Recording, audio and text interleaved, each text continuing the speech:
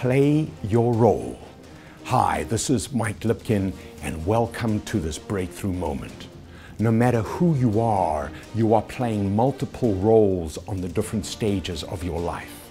You are a parent, partner, spouse, friend, worker, player, confidant, teacher, student, leader, follower, citizen, disruptor, supporter, innovator, influencer, consumer, and producer.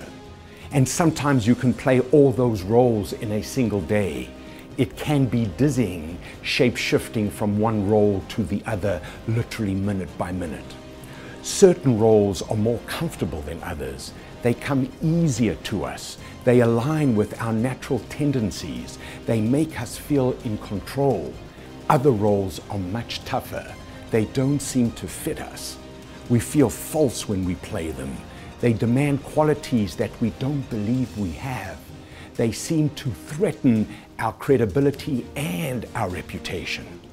Every time we play them, we're scared we are going to fail. And the most frightening thing of all is that we have to play these roles more often, and there's so much riding on every performance.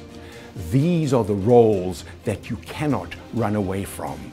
They are a crucial part of your work, life, or play. They determine your ultimate level of success and the impact on the lives around you. When you think of them, your pulse accelerates, your palms go sweaty, and your chest tightens.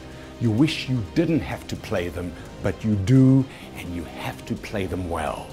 Sometimes you need to consciously act the part, especially when the role is uncustomary for you. Park your feelings of fakeness to the side. Become an authentic actor. Yes, it's an oxymoron. You need to express the best part of you while you play your part. Paradoxically, you can be an even better version of yourself when you are acting than when you are not. This is Mike Lipkin. I am the potentiator, and I approve this message.